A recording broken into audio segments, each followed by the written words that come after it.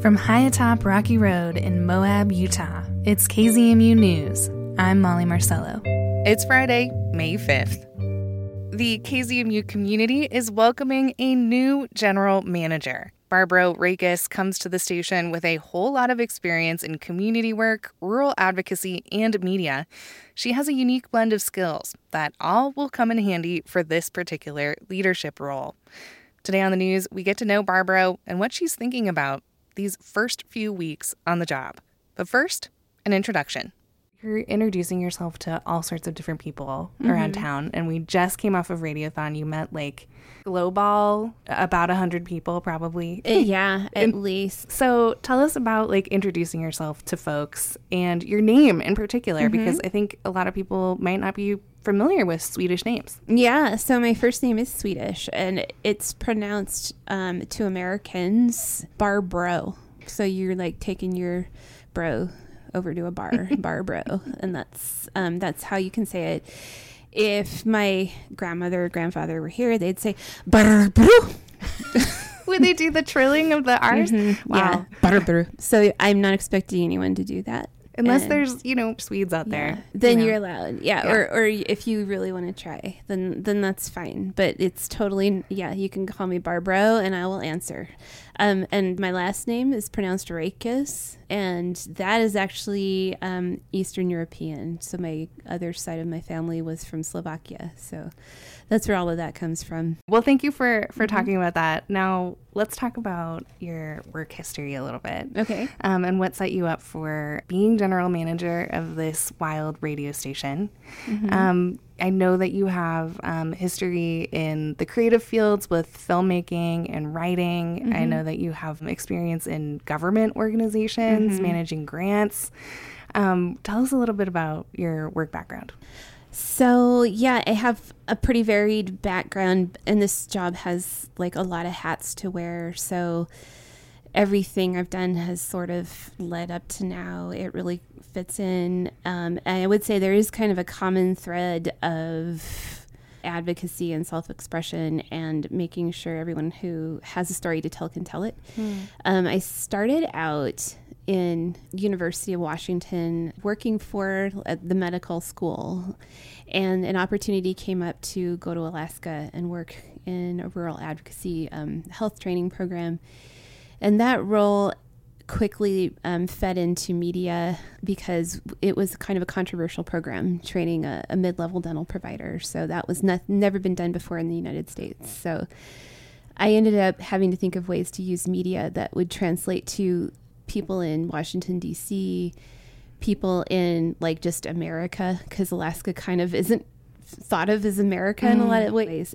And also make sense to people in the program and actually people on the ground. So it had to appeal to people who were indigenous living in Alaska villages, all the way to someone making policy in Washington, D.C. And so it was a really fun challenge, and I learned media skills, which went into film producing.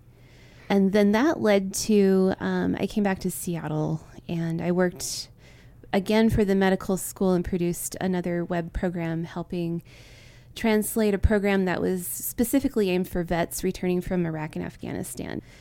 People who were medics in the Army could build on that training and become physician assistants. So to get word out about that, we did a web series. So I experienced interviewing that crowd, and that was just so amazing and absolutely eye-opening. And then that led to just full-time work in the film industry as crew, where I worked up the ranks to assistant director. Yeah, so that was kind of my work history in a nutshell. So you've sort of always been at the intersection of communication and getting people information that they need, or self-expression, as you said. Yeah, and one of my favorite projects in Alaska, I learned to facilitate what's called digital storytelling workshops. I don't know if that's familiar to you. It used to be called Story Center in Berkeley. Okay. Maybe it's something different now. It's taking any free media and any device that's readily accessible to a community and teaching how to basically tell your own story using images and your own narrative. Wow. And it's a very powerful tool.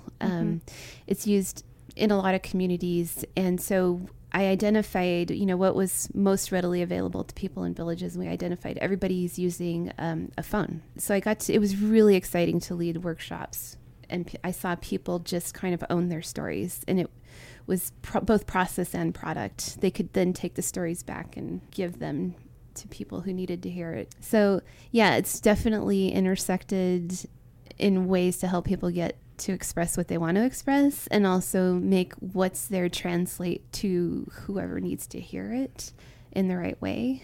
Yeah. So, that's a through line for your work and also creative life. Mm-hmm. Now, I also want listeners to know that you have experience in accounting and grant management too, which is also coming into play in this world as well. Yeah. One of my first jobs in the film industry was as an assistant accountant on an indie film that was being shot in Seattle. And I learned all about making something that someone pulled out of thin air in their imagination into a real life thing. And it involves everything from running toilets to, paying actors. And so right. It was head spinning stuff and running that and doing payroll. That was really fun. It's like setting up a small factory for a couple of months to all these moving parts and getting that and paying all the unions and all their negotiated rates and things that you had to keep in mind constantly. So that was a fun challenge. And yeah, grant writing was part of my work, especially in Alaska and managing some of the health grants up there. So yeah. Now, you talked a little bit about your time in Alaska and Seattle, and most recently you were in Salt Lake. And how long have you been in Utah? I came down during the pandemic because our work had stopped. And that's when I decided to start getting back into screenwriting for fun. And I just ended up staying because I met my partner here, and so, one thing led to another, and I guess I live here now. Which is, I hear that a lot from people. It's like, I came here for a week to ski, and that was 30 years ago. And you hear that a lot in Salt Lake. Yeah. Same in Moab. People have stories about coming to go biking or hiking, or maybe they're here, they think they're going to have a seasonal job for 6 months, and then 10 years later, they're here. Yeah, it just, it happens, and I've embraced it. Right. Okay. So I do want to talk to you about, deciding to apply for the KZMU GM executive director job. What intrigued you about this position initially? So something really spoke to me. Maybe it had to do with I was sick with COVID.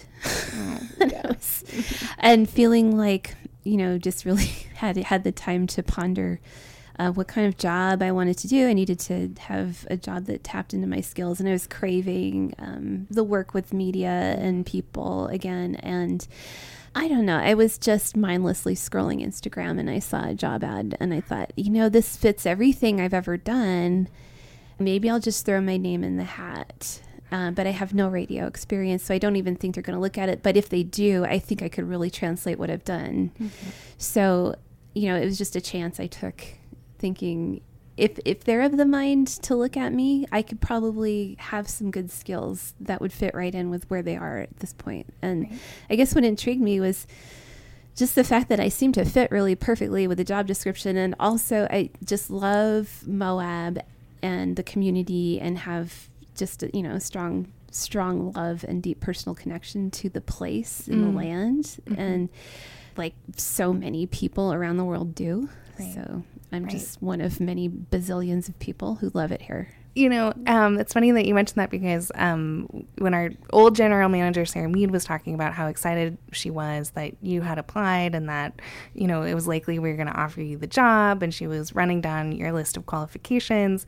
And you're right, besides the radio experience, all your varied work experiences were fitting together into this puzzle, because this is such a strange job, the one that you're holding right now, right? You are running a radio station, so yes. there's that element of it, which is, you know, management, and it's keeping track of all those things, like you said, on those like films, making sure the Radio Factory is working. And it's also executive director of a nonprofit, which is its own thing. And it also, you know, has creative communities within it. Oh, So, yeah.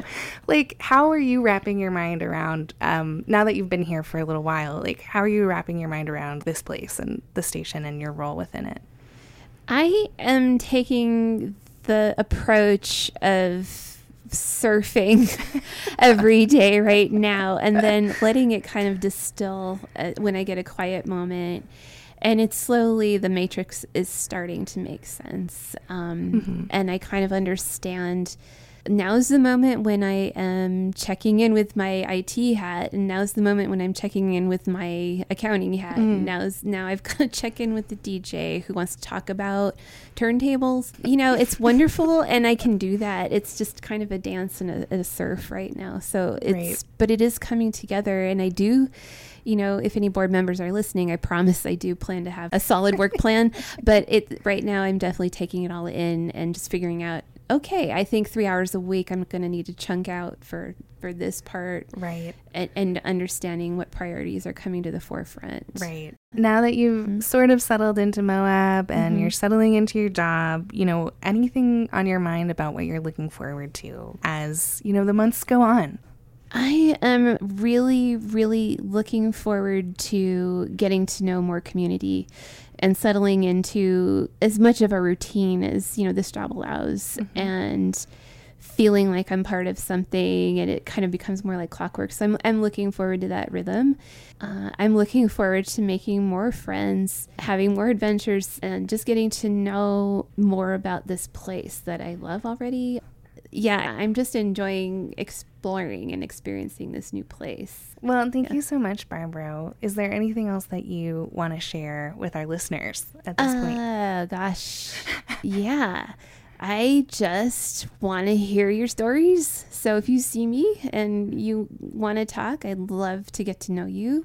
I would love to get to know more folks and hear about who you are and what makes you tick and what you love about this place. And that's really honest. I know that sounds like, I don't know, a Hallmark card, but it's true. Barbara Rakes, KZMU's new general manager. She really is excited about meeting community members near and far. You can find her here at the station, high atop Rocky Road, and bopping around the Moab community. She'd love to say hi. And now the weekly newsreel, where we check in with reporters on their latest stories of the Moab area. The Moab Valley Fire Department's district roughly covers the Moab Valley. That means if a fire happens outside of it, like along Interstate 70 or in more remote areas, well, they likely will respond because they have a handshake agreement with Grand County. But now the fire department is looking to formalize that relationship through annexation. Sophia Fisher of the Times-Independent explains. Yeah, there's big backstory here, but basically the Moab Valley Fire Department is in the process of expanding its boundaries to include basically the entire county, everything except for that, the Castle Valley Fire Department district. Okay, and it may come as a surprise to listeners that, you know, the fire district did not encompass the entire county. Yes, technically the districts are just about the Moab Valley, and then you've got a little bit north and a little bit down the river corridor, but that the district has been responding to fires basically throughout the county, but it's just through an informal handshake agreement with Grand County that they do that. That's not actually within their taxing district. So why annexation? Why is the fire district seriously considering this? It's not sustainable, I think, to keep responding to fires just based on an informal agreement. I think, there's a public safety risk for sure. The fire department is also missing out on some taxing revenue that it could gain from, entities and private property in the rest of the county. And Grand County has been reimbursing them for a lot of those calls to the tune of about $100,000 a year so far. But I think there are questions also as to whether they're being reimbursed enough for those calls. Okay, so there's a big financial component to this question. Definitely. As well. Yeah. So this was discussed at the county commission meeting. What happened there? Yeah, at the county commission meeting, they discussed kind of the move into the next phase of this annexation process, and that's the negotiation phase. So 3 county commissioners, Bill Winfield, Fitzgerald, Kevin Walker, and Trisha Dean got put on the subcommittee with Strategic Development Director Chris Baird, and they're going to start entering into negotiations with both staff and elected officials, the Fire Commission, with the district. Okay, so from the county's perspective, so we're talking about first, there's two entities here. There's the Moab Valley Fire Department, and we have Grand County. Mm-hmm. What are the financial implications for Grand County? For annexation, yeah, it's very complicated. And one thing that emerged when I was talking to Fire Chief TJ Brewer is there are still a good number of unknowns. Mm-hmm. Grand County would, save money itself because it'll theoretically stop reimbursing the fire department for those what had previously, what are currently out of district calls. That being said, the county, the fire department is asking the county to provide some compensation for the first few years of annexation because it's a big lift on the fire department's part to have to be legally responsible for, like 1 million more acres than they currently are technically. Mm-hmm. So, I don't know if the county's going to necessarily save that money in the immediate term. Mm-hmm. Yeah. But that's probably the main impact on the county, I would say. So as you said, and as you reported in the Times Independent, discussions are ongoing. Mm-hmm. Where are we? Is there a timeline on when this might happen? And there's a whole process with annexation. It's not just going to happen tomorrow. I think there's going to be a protest period and I think opportunities for public input. But if they get it wrapped up by the end of the year, then theoretically the new larger district could start levying property taxes throughout that new district next year in 2024. So that's the hope and the idea. Okay. Anything else that you feel like you want to highlight from this piece?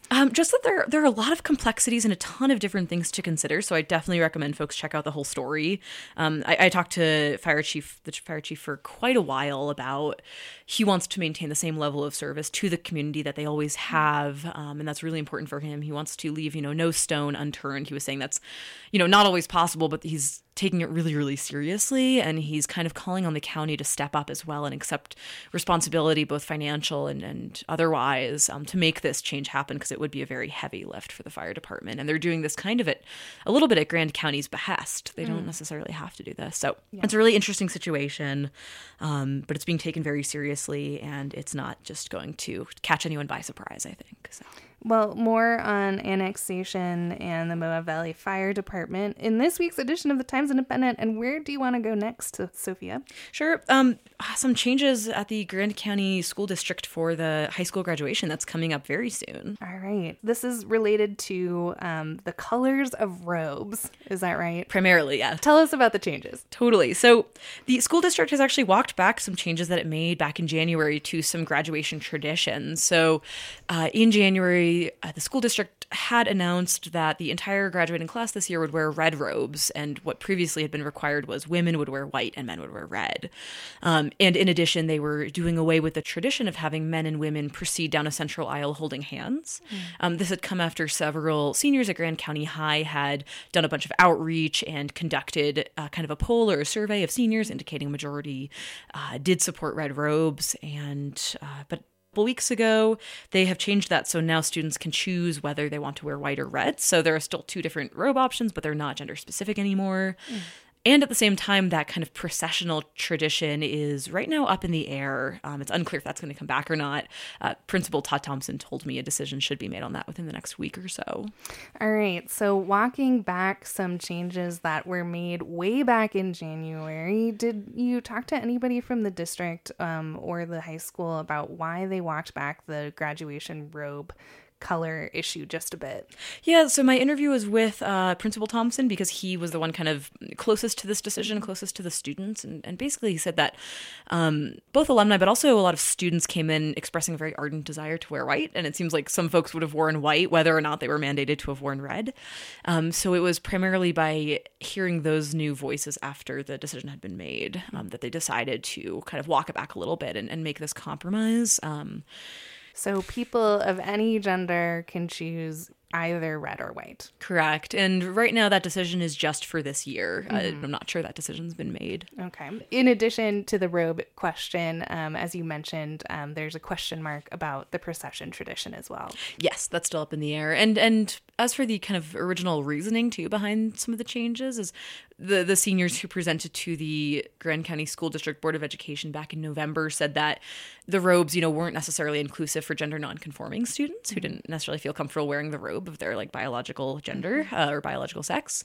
And then also the processional aspect kind of felt very matrimonial and a little uncomfortable with students being kind of forced to hold hands with somebody generally of the opposite gender. Just it rubbed some students, I think, the wrong way. So that was some of the reasoning provided behind them. This has not been an easy change. No. This, as you mentioned and as you reported in the Times Independent, this was a student-led survey, student-led process to change the robes to just one color and the processional. Now those things are walked back a little bit with, again, a student input. But this is a bumpy transition, I would say. It does raise some tough questions about, like student voices and Right. the things said about respecting student voices and then kind of changing that policy. And, Dr. Thompson did really want me to emphasize that it was never one student pushing either all red robes or the red and white mix. It was always multiple students. And he said he thought some students had been caught off guard maybe by that change. And in the end, he said that, after this newest change has been made, students have chosen their robe color. And right now, out of the 100% graduating class, about like 55 are wearing red and 45 are wearing white. So he's like, it's such a sizable minority of students wearing white that it wouldn't make sense to have changed to all red. All right, so complicated issues at the school district related to graduation changes, but more details are in the TI. Where do you want to take us next? Certainly. The county is hoping to spice up a summer visitation by allowing a $100,000 push to increase tourism from drive-in markets from May through August. Okay, drive-in markets. That means people on road trips. Is that right? Folks kind of closer. So, Okay. Boise and Denver and Salt Lake City rather than like Chicago or New York. This, as you said, is a $100,000 ad campaign. I'm sure there was discussion around this. There always is when it's tourism. So yeah, the $100,000 will be spent on both articles online as well as kind of traditional design ads. They're going to focus on kind of heat accommodative activities, especially, river rafting with the high runoff that's expected and dark skies and cultural events. And generally the commission was basically unanimously in support of this proposal.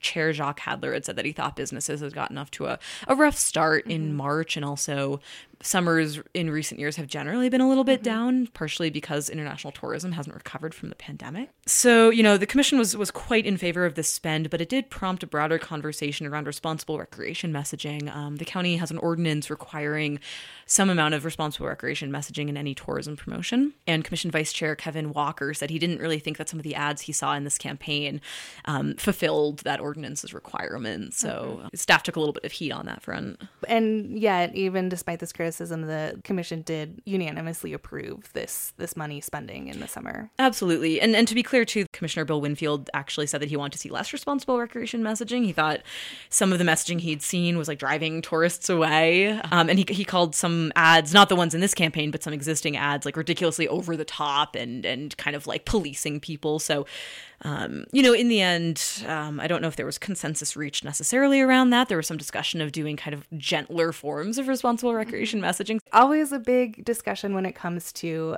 Grand County's tourism promotion. And to be clear, these are dollars the county has to spend. Is that right? Yes, absolutely. And as a side note, there are ongoing discussions right now about how to spend the remaining economic diversification money before we're not allowed to do that on July 1st. So that's an additional conversation happening besides these tourism promotion discussions, of course.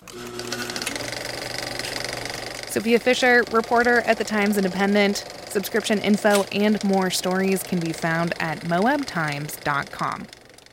River guides in Moab are gearing up for high water on the Colorado this spring.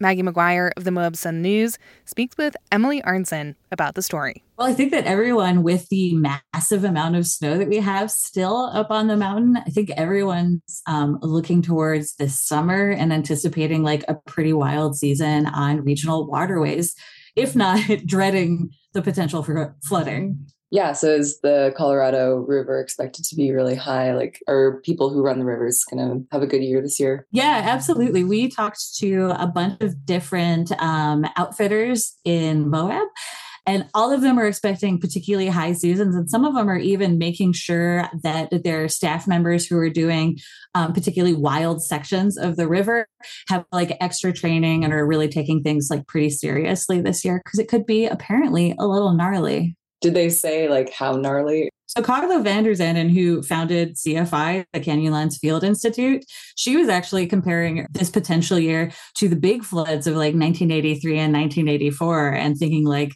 are things going to get that high?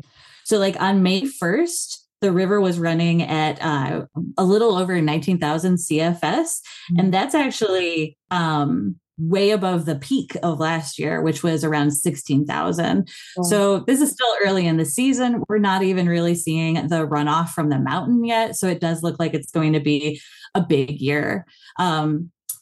Mike Hughes from Adrift Adventures, he was even anticipating that the river itself might get up to 80 or 90,000 CFS. But these are all estimates.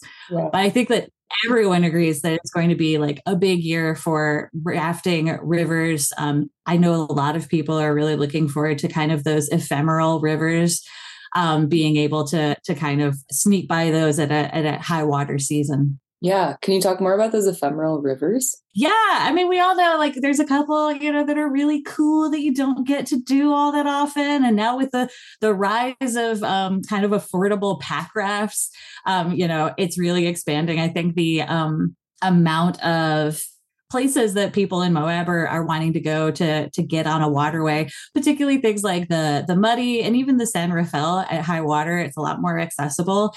So, not only for residents who like doing that kind of stuff recreationally, but also for these outfitters, even looking at the daily, making plans for, taking people out on the river, those plans change a lot. The quality of the trip changes a lot with that much water in the Colorado. And maybe a segue to talk about what happens at the county meeting, unless there was something else you wanted to talk about. So the meetings are always interesting. So they are continuing to evaluate proposals for the alternative dwelling ordinance, which is an ordinance that allows sort of non-traditional housing. And that means like RV parks that are for workforce housing. It could be tiny houses, things of that nature. So yeah, these were requests to rezone existing parcels of land to use the kind of experimental alternative dwelling overlay that was passed this year. This is a temporary ordinance that they're kind of like figuring out if this is something that could work to increase the amount of workforce housing or, housing just for people who literally work in Moab. So this ordinance broadens the categories to include RV parks, and other kind of non-traditional housing arrangements. RV parks, of course, like people who work in Moab have always kind of lived in kind of casual RV parks. One of the ones that kind of started this whole conversation was a kind of semi-traditional encampment of NAVTech guides. And actually this time at this commission hearing, they got approval to use the alternative dwelling overlay for that piece of property. Yeah. And where is that property? That property is over by the waste treatment facility. It's usually referred to by NAVTech guys. It's referred to as the swamp because the town is growing so much. It's those growing pains and that needs to sort of like formalize and codify some aspects of Moab. So it'll be really interesting to see how the swamp develops. Maggie McGuire, editor at the Moab Sun News. Subscription info and more stories can be found at moabsunnews.com. That's it for the weekly newsreel, where we check in with reporters on their latest stories of the Moab area. You can find the pieces that were mentioned today in the show notes on our website, kzmu.org, or wherever you listen to the KZMU News podcast. As always, thanks for tuning in and supporting KZMU, community-powered radio.